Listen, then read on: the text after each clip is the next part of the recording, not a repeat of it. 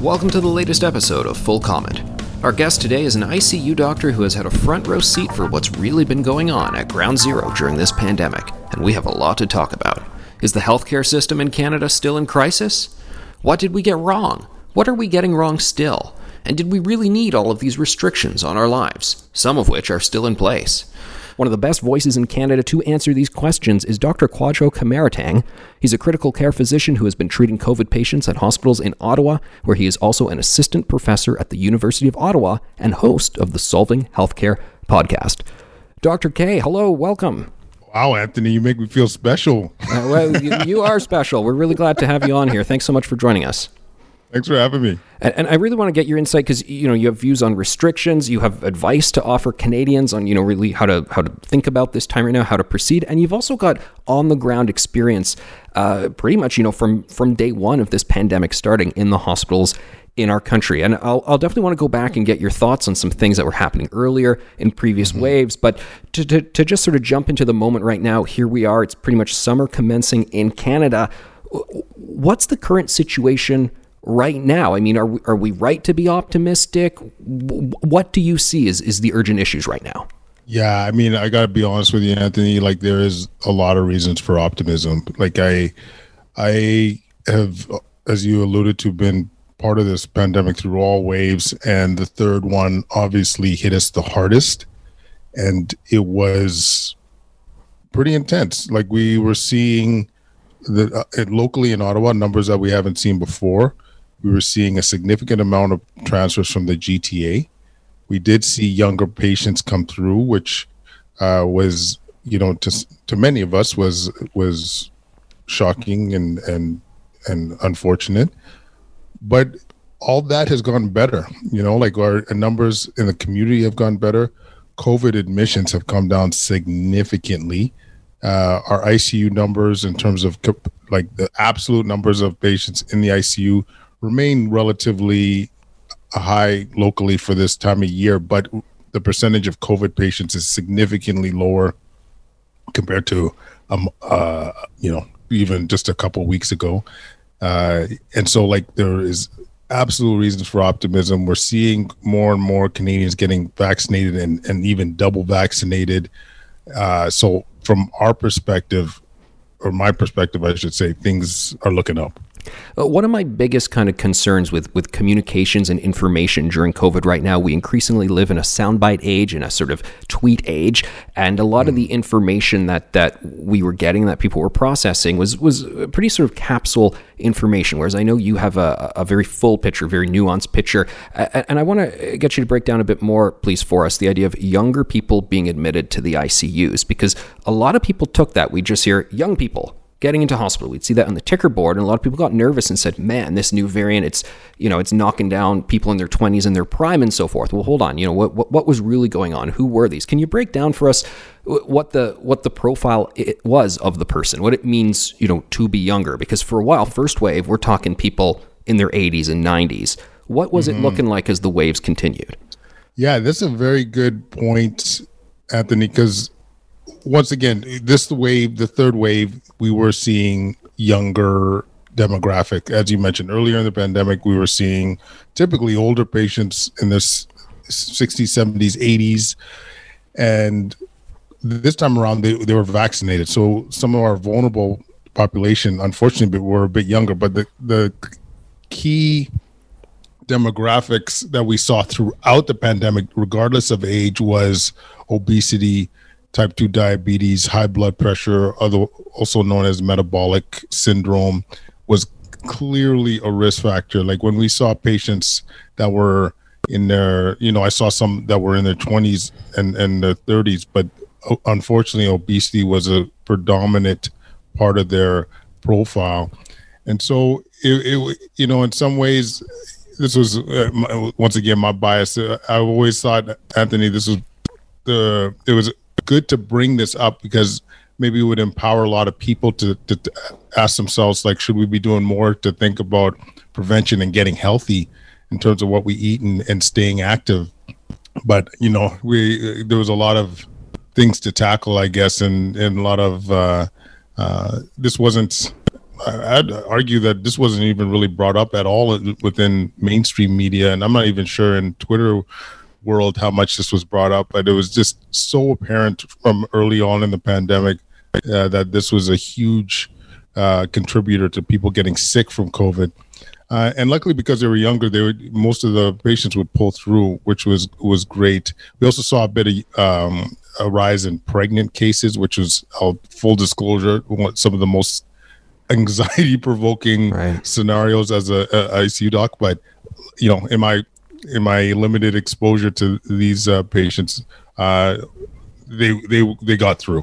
You make a really interesting point when you're talking about why don't we talk about health factors and so forth. And I know you've been an advocate of that for quite some time. And I can't help but feel that early on in the pandemic, we said we want to make sure everyone takes this seriously. We want to do things out of an abundance of caution. I get that. So we started basically saying, look, anyone can get coronavirus. Anyone can get it seriously. Anyone can die of it. So everybody needs to follow all these rules. Everybody needs to follow the lockdowns. And I get that idea of making people take it seriously, but I worry sometimes that didn't allow for the very conversations you're talking about here. When you're saying, we got to talk about healthy living. This is not, I would do a lot of writing on comorbidity data, and people would be like, well, Anthony, what's your point? You're trying to suggest that, these people don't matter or so forth. And no, it's almost kind of the opposite, that there is a group, there are specific indicators in people that suggest, well, they really matter, and we really need to talk about that. Yeah, and the thing why it's so important to capture the data is exactly what you say, so you could do something about it. So whether it's your vaccine strategy, whether it's, once again, promoting healthy living, because one of the things as an ICU doc that I found shocking, and this was kind of some of the content that we covered on our podcast, was that some of these conditions you could reverse relatively quickly based on how you choose to eat, whether that's fasting, low carb, ketogenic approaches to health. There's ways that you could really reverse disease relatively quickly. And to me, I was new to that. I wasn't aware that, this was an option for so many. So when I caught wind of these opportunities, I was like, wow, how could we not be preaching this to the world right now when this is a huge driver in the pandemic? And you kind of alluding to this too, like not everybody has the same risk factors. Like, I'm in my, in my 40s, I'm relatively healthy, and I don't have the same risk of dying from COVID as, even someone my age, but, that has obesity or high blood pressure. And I think this is something that, should, in my opinion, should have been part of the discussion, because a lot of our messaging just induced fear and it induced some anxiety, undue anxiety.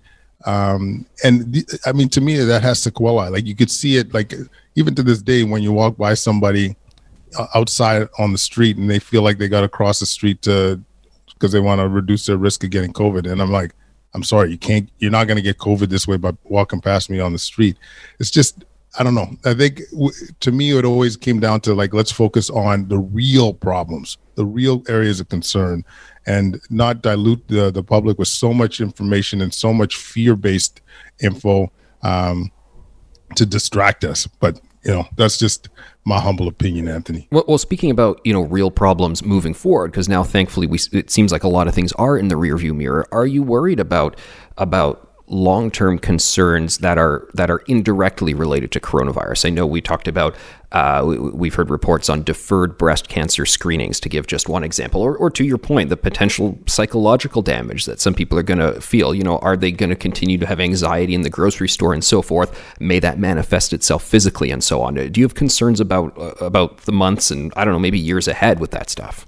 Unfortunately, I have massive concerns about this, and I'll start with our kids. Like the fact that they're not in school, the fact that their physical health, their mental health is being directly impacted. Like my wife's a psychologist. We're good friends with a child psychologist, and the demands that are on families and kids right now is immense. And when we look at even the inpatient admissions for mental health disorder for kids, it's like, my concern, Anthony, is that not only are these short-term concerns, but for some of these kids, it's going to be lifelong and it's generational. And this is, to me, one of the saddest parts of our COVID response. And at the beginning, when we didn't know much, that's one thing. But at knowing this level of how much we know now about COVID, it's to me, it's a travesty. When you think of the domestic, or the not only domestic abuse, but the child abuse that is going unseen right now, at so many levels, there are consequences to our actions. And then you mentioned also like the delayed cancer screening. That's unfortunately, we're going to see the consequences of that.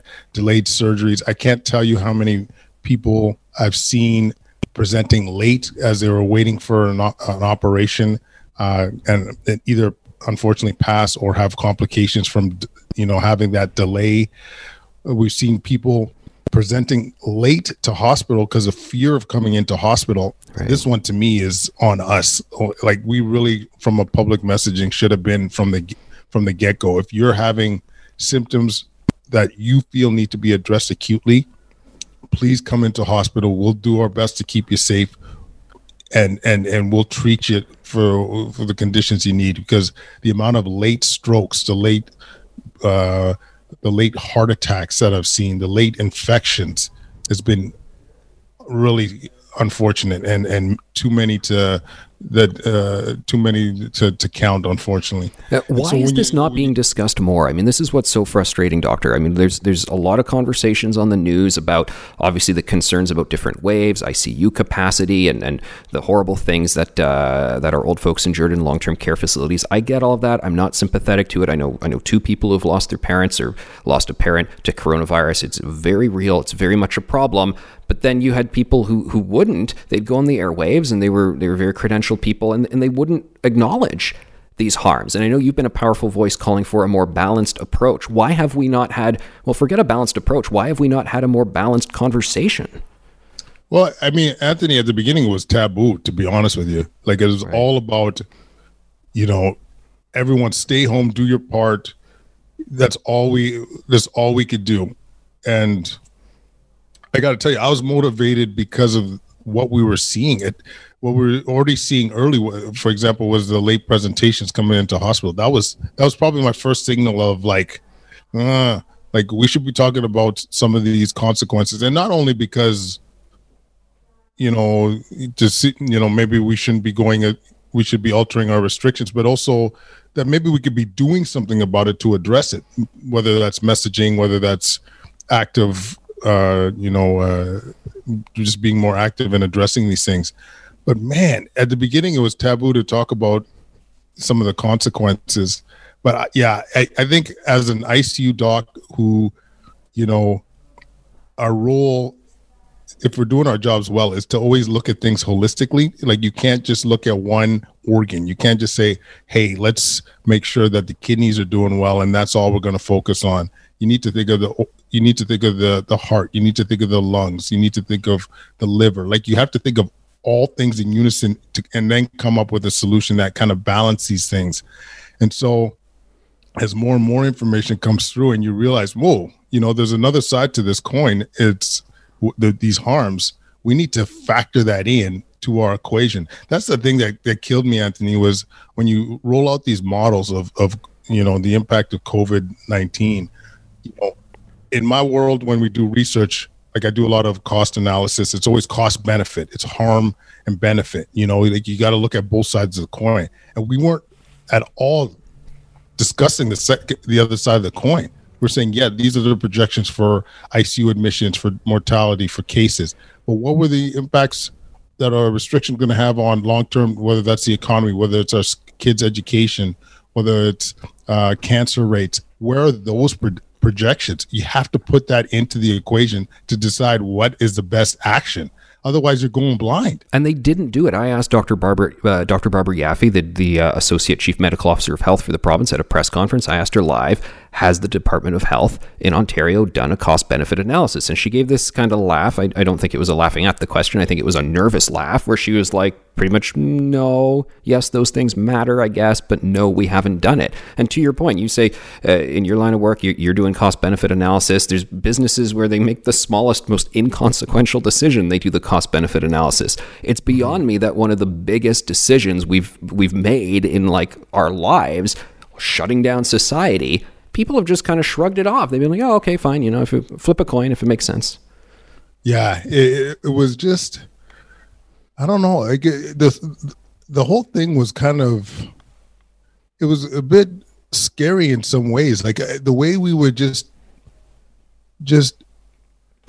like, to me, the key thing, Anthony, too, was always like using the data that's in front of us to make our decisions as well. Like, don't try and politicize this. Let's look at our data and then come up with the most logical actions.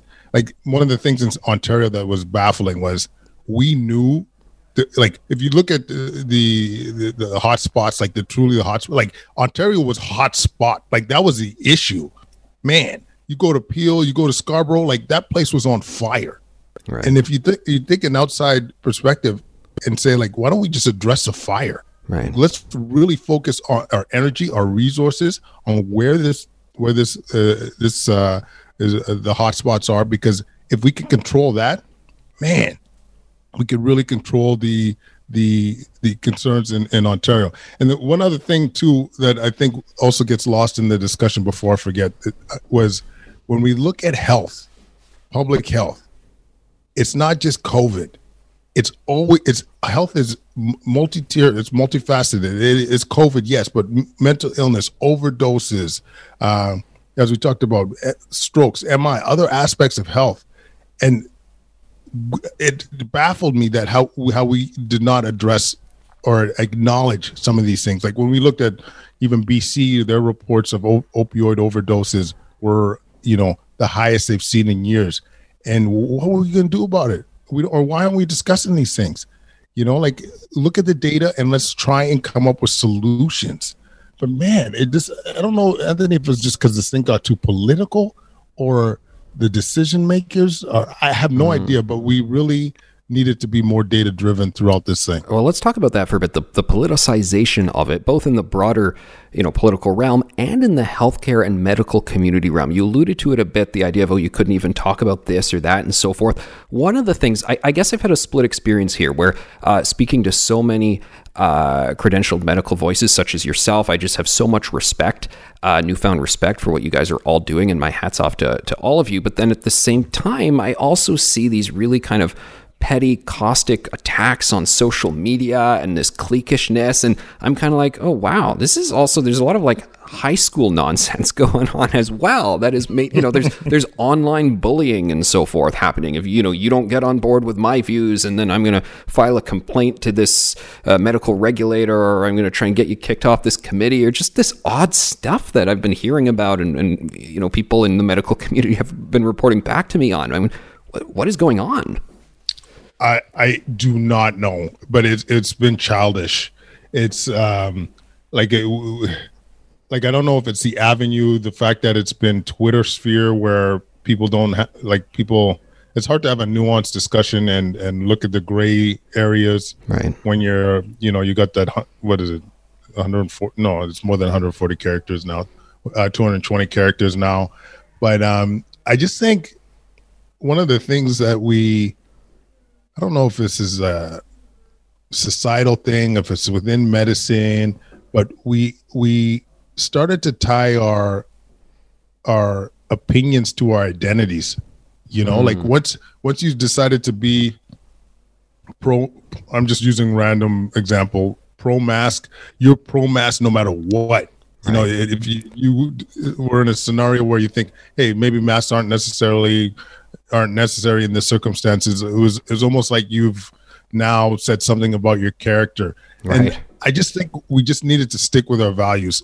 Ultimately, just stick with the values. What do we want? We want what's best for our patients. We want what's best for society. And let's navigate and discuss some of these things, because there was because of that inability to, especially at the beginning of the pandemic, to discuss some of these concerns, I think there's negative consequences. Right. And I just think having an open dialogue, like this was what we normally do in science, is that you could debate something and you could change your mind, you could stick with your guns, but it's amicable, it's respectful. And at the end of the day, we're shaking hands and saying like, okay, we've collectively come up with a solution that we probably think is the best for everybody. But this just became war. Like I've never, like I at the end of the day, I always say, my values is always, do the right thing. It's what we're trying to instill in our kids. And that was my kind of anchor when there was like the onslaught of Twitter attacks for, I think you were attacked for just standing up for kids, for saying, I think we should reopen the schools and so forth. And then people get really angry. And, like, how can you attack a guy for standing up for kids? But I guess they found a way. Exactly. I mean, this is the thing. People would just dig their heels, and to me, when it comes down to like a lot of my colleagues are scared to speak up for sure. Like I've been actually in a lot of ways, it's been nice to see people reach out and say thank you for your messages and thanks for being courageous. And in some ways, I it's nice to hear, but in a lot of ways, I feel like I'm not even being that courageous. It's just you're doing the right thing. Like how can you be upset at somebody for defending children? Right. Like really, you're gonna really reprimand somebody for speaking up for the people that can't speak up for themselves. To your point, I guess it's an absolutism. Like you said, I'm on team mask or I'm on school shutdowns and so forth. I always got so upset to see when I'd see those videos, there weren't many of them, but somebody decided I'm not wearing a mask in the Loblaws today. And I don't know why maybe because they're maybe they're a conspiracy theorist, maybe they had a medical problem, maybe they forgot it. I don't know. They just didn't wear the mask. And there's 100 people in the Loblaws and this guy. And of course, everyone has to film him and they have to yell at him and then the cops drag him out and there's a fight. And I'm like, okay, one guy doesn't want to wear the mask. Okay. Like I follow the rules. I wear the mask. If one guy doesn't want to wear the mask, who cares? There's a thing the other week, this Jagmeet Singh discovered to be breaking COVID rules. What's this? I looked at the video and I guess he ran into a guy outdoors that he knew, and it was a person he hadn't seen in a while, and he gave him a quick hug. He gave him like this bro hug kind of thing, and Jagmeet's vaccinated at that point, and he had to apologize. And I was like, where's our humanity? The guy gave a guy a quick hug outdoors for just a second. Please don't make this into a national news story. Yeah. No, it's like I feel like people are trying to do their best to like control what they can control or something. Like I don't want to play psychologist, but it is funny how these reactions could really blow up. Like I've seen it on all forms of social media, taking pictures of, hey, this guy went into a church without a mask, or right. All these kind of things. And I think, and maybe this is my palliative care side of things, it's like just come at it with a little bit of compassion. Maybe there's a good reason. Like, we assume somebody like is walking into a store and or being outside, whatever, and not wearing a mask. It's for a negative reason, but right. Maybe they have a condition. Maybe they have a respiratory condition where they're having a tough time breathing. Maybe they have a claustrophobia. Like just come up with some compassion, and not everyone's going to follow the rules. Not everyone's going to do what we think is right, but we can't change everybody's mind. It's just collectively, if most of us are doing the right thing, that's going to put a dent in this thing. And this is why we have made dents. Why we've made some progress. But yeah, just coming at it with a bit of a lens of compassion and just saying like, why is this person doing this? Maybe it's out of fear. Maybe it's out of insecurity, anxiety. But just let's be nice to each other for once. Doctor, when it comes to what's happening right now this summer, I know a lot of Canadians just want to forget about COVID. They've had their vaccines and they just want to party on a patio or what have you. What are the things that you would like to see addressed right now? Because I know there are still some concerns. Yeah, for me, it's just, once again, let's use the data that we have available to decide what we could reopen, what we could do safely, and approach it that way. Put the politics aside and let's be objective. And some of the things that I know, that we all know, like being outside, really safe, right? Like I still have yet to see somebody in hospital related to an outdoor exposure. Right. I haven't seen it. I haven't had a clear example in the medical literature. I'm sure it's happened. I'm not to say it's impossible. I'm just saying like this is how rare we're talking. And so, and when it comes to COVID, I'm one of harm reduction mentality. Like let's do our best to still live life, but reduce our risk of getting sick. So, when it comes to reopening, let's do the stuff that's safe. Patios, outdoor spaces, continue to get as many people vaccinated because the vaccines work. I think this is another one, Anthony, where the messaging was like atrocious. Right. Like when you hear this vaccine 68% effective against mild disease, but when you look at the data from the trials, literally only one patient out of 130,000 was hospitalized. That's the kind of effectiveness we're talking about. This should be celebrated. Right. This should be screamed to the world, and we should be like telling people how miraculous this stuff is, as opposed to like, oh, well, maybe I'm going to go choose Moderna over this one because it's gain that extra 3%. Like, nah, you like really focus on the win here. You're not going to be hospitalized, or you're much less likely to be hospitalized because you chose to get vaccinated. The other things I'm looking for is like, there's no excuses. I'm sorry for schools not to open. Right. Like realistically, at this point, with the data we have available, with the harms that we've seen,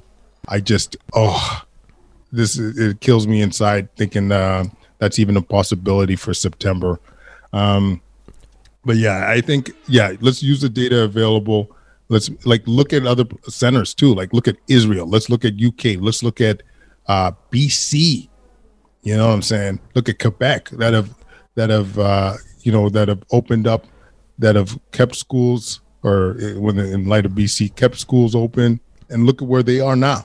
We're just to put some we're close to mid-June, and their cases are still going down. And they're opening up their economy.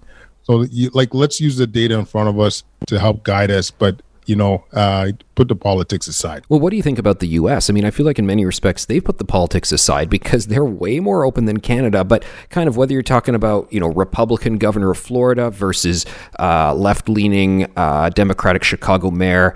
In Chicago, Lori Lightfoot. I mean, they're both like you can take polar opposites of the political spectrum, different sides of the country, and they're all much bigger on reopenings than everybody is here in Canada. And I know there's a bit different case numbers, different vaccination numbers, but I feel like it's also kind of a different just frame of mind and attitude towards it. Do you think Americans have the right attitude, or do you prefer the Canadian one?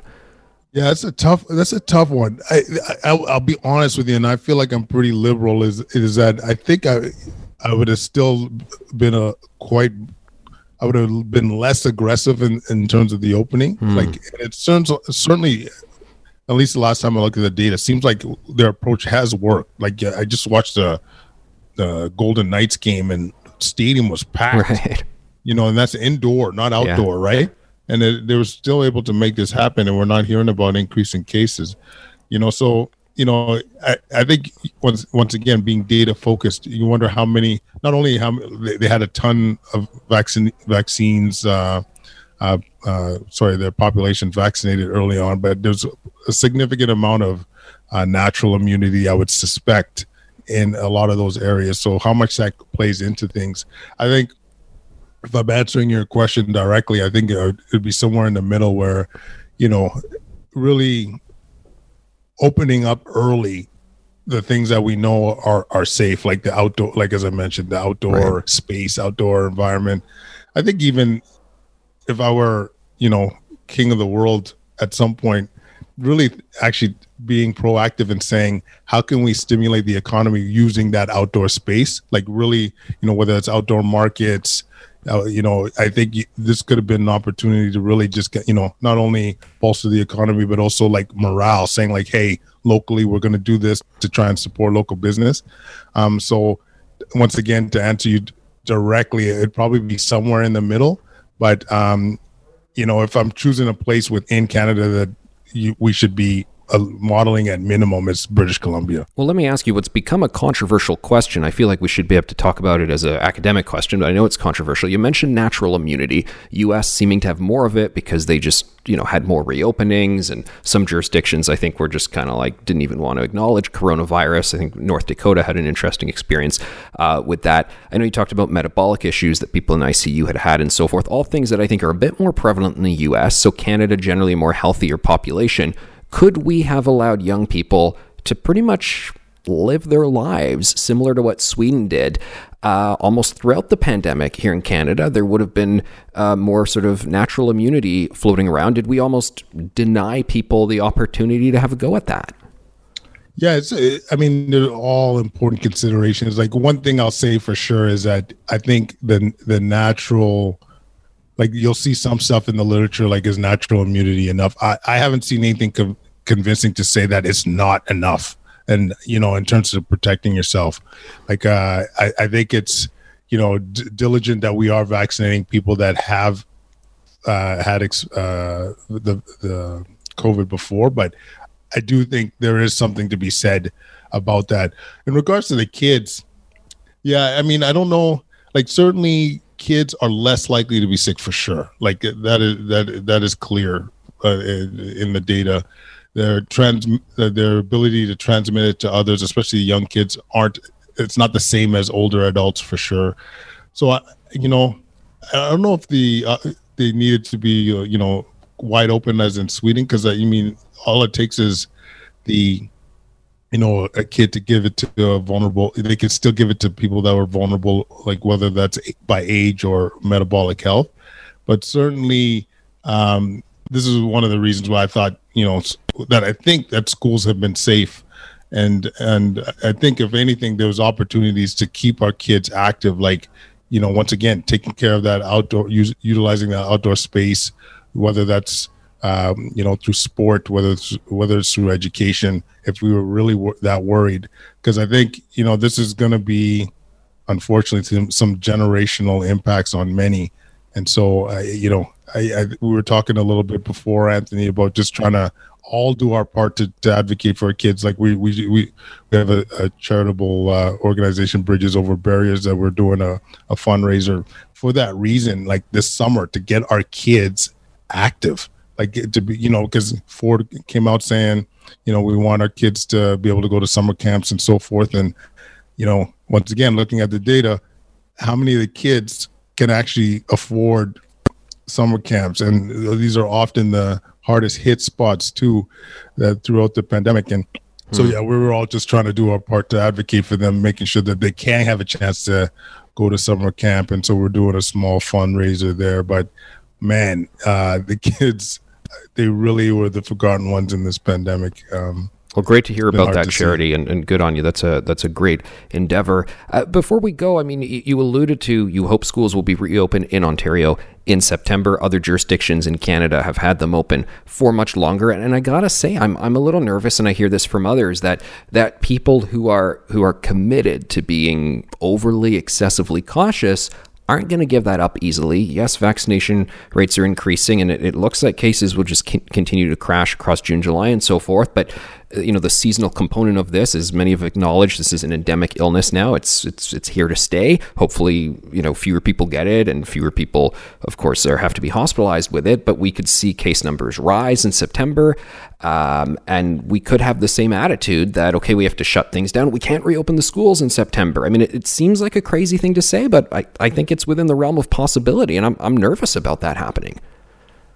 100%. Just look at the track record. You know what I mean? Like, aren't we the only province right now, or like jurisdiction in North America, that has their schools not open? Yeah. Like, you're in Kingston the other day, they had 0 cases, and you have your school closed. Like, how, I'm sorry, but it's insane. Close the patios. Point. 0 cases. Yeah. You can't have a beer outside in the wind. It just does. This is what I'm saying. Like, we gotta use the data, be smart, because all these restrictions, they have consequences. And as we mentioned, what's the flip side? Let's talk about that flip side. But in regards to schools, man, you could come up with 14 excuses the government could come up with. Well, the latest variant, like, are we sure that our vaccines are going to be susceptible to that? Are the kids by that time? I'm just a educated guess. There'll be more data on safety of vaccines for younger kids, like younger than 12. Are they going to be asking for single or double vaccines there? Should it be mandatory at schools? That's become controversial because I know a lot of people say, look, we don't know, to your point, we don't know what's going on with kids in the vaccine. So if they're not really dying of it, if they're not getting it seriously, do not give them the vaccine. But I've already seen some people and even some teachers union reps say, well, the students aren't vaccinated yet, so how can we go back to the classroom? I go, those two things don't add up well. Yeah, I mean, this is just my humble opinion. That should not be a factor. A great place to leave it at. A fascinating conversation. Dr. Kwadwo Kyerematen, thank you so much for your time today. Full Comment is a Post Media podcast. I'm Anthony Fury. This episode was produced by Andre Proulx, with theme music by Bryce Hall. Kevin Libin is the executive producer. You can subscribe to Full Comment on Apple Podcasts, Google, Spotify, or wherever you get your podcasts. You can help us by giving us a rating or a review and by telling your friends about us. Thanks for listening.